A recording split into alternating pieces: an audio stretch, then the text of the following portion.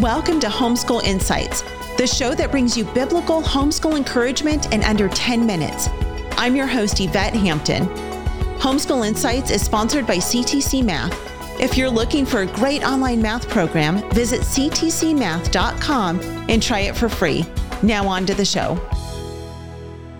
What, Tim, is one last piece of encouragement that you would give to our audience? That we want to be pursuers of truth. When you look at Acts 17, the Apostle Paul was sharing the gospel of Jesus, right, with the Bereans, and there was no New Testament because he hadn't written the majority of it yet. And so he's telling them the prophecies of the Old Testament. He's saying, guys, right, we know Isaiah prophesied this, and the Bereans were like, wait a second, we don't trust you. We're going to look it up. And they would look it up and be like, oh, he's correct. You may continue, Paul. Right? And Paul goes on. He's like, well, we know Joel prophesied. And they're like, wait a second.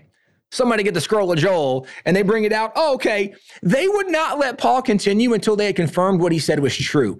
And Paul actually praises them, saying, man, these guys are amazing. They're not going to be misled because they pursue truth. We want to be pursuers of truth. We got to stop just listening to what somebody says. Stop just saying, well, we saw it online. We saw this article. It was even in our textbook. We should start asking questions. Be pursuers of truth so that we will not be misled. And why it matters is because when you know the truth makes you free. Be pursuers of truth. Amen. And that means be pursuers of God's word. Thanks for joining us for Homeschool Insights. For more great homeschool inspiration and resources, listen to the Schoolhouse Rocked podcast every Monday, Wednesday, and Thursday. And be sure to watch the film Schoolhouse Rocked: The Homeschool Revolution.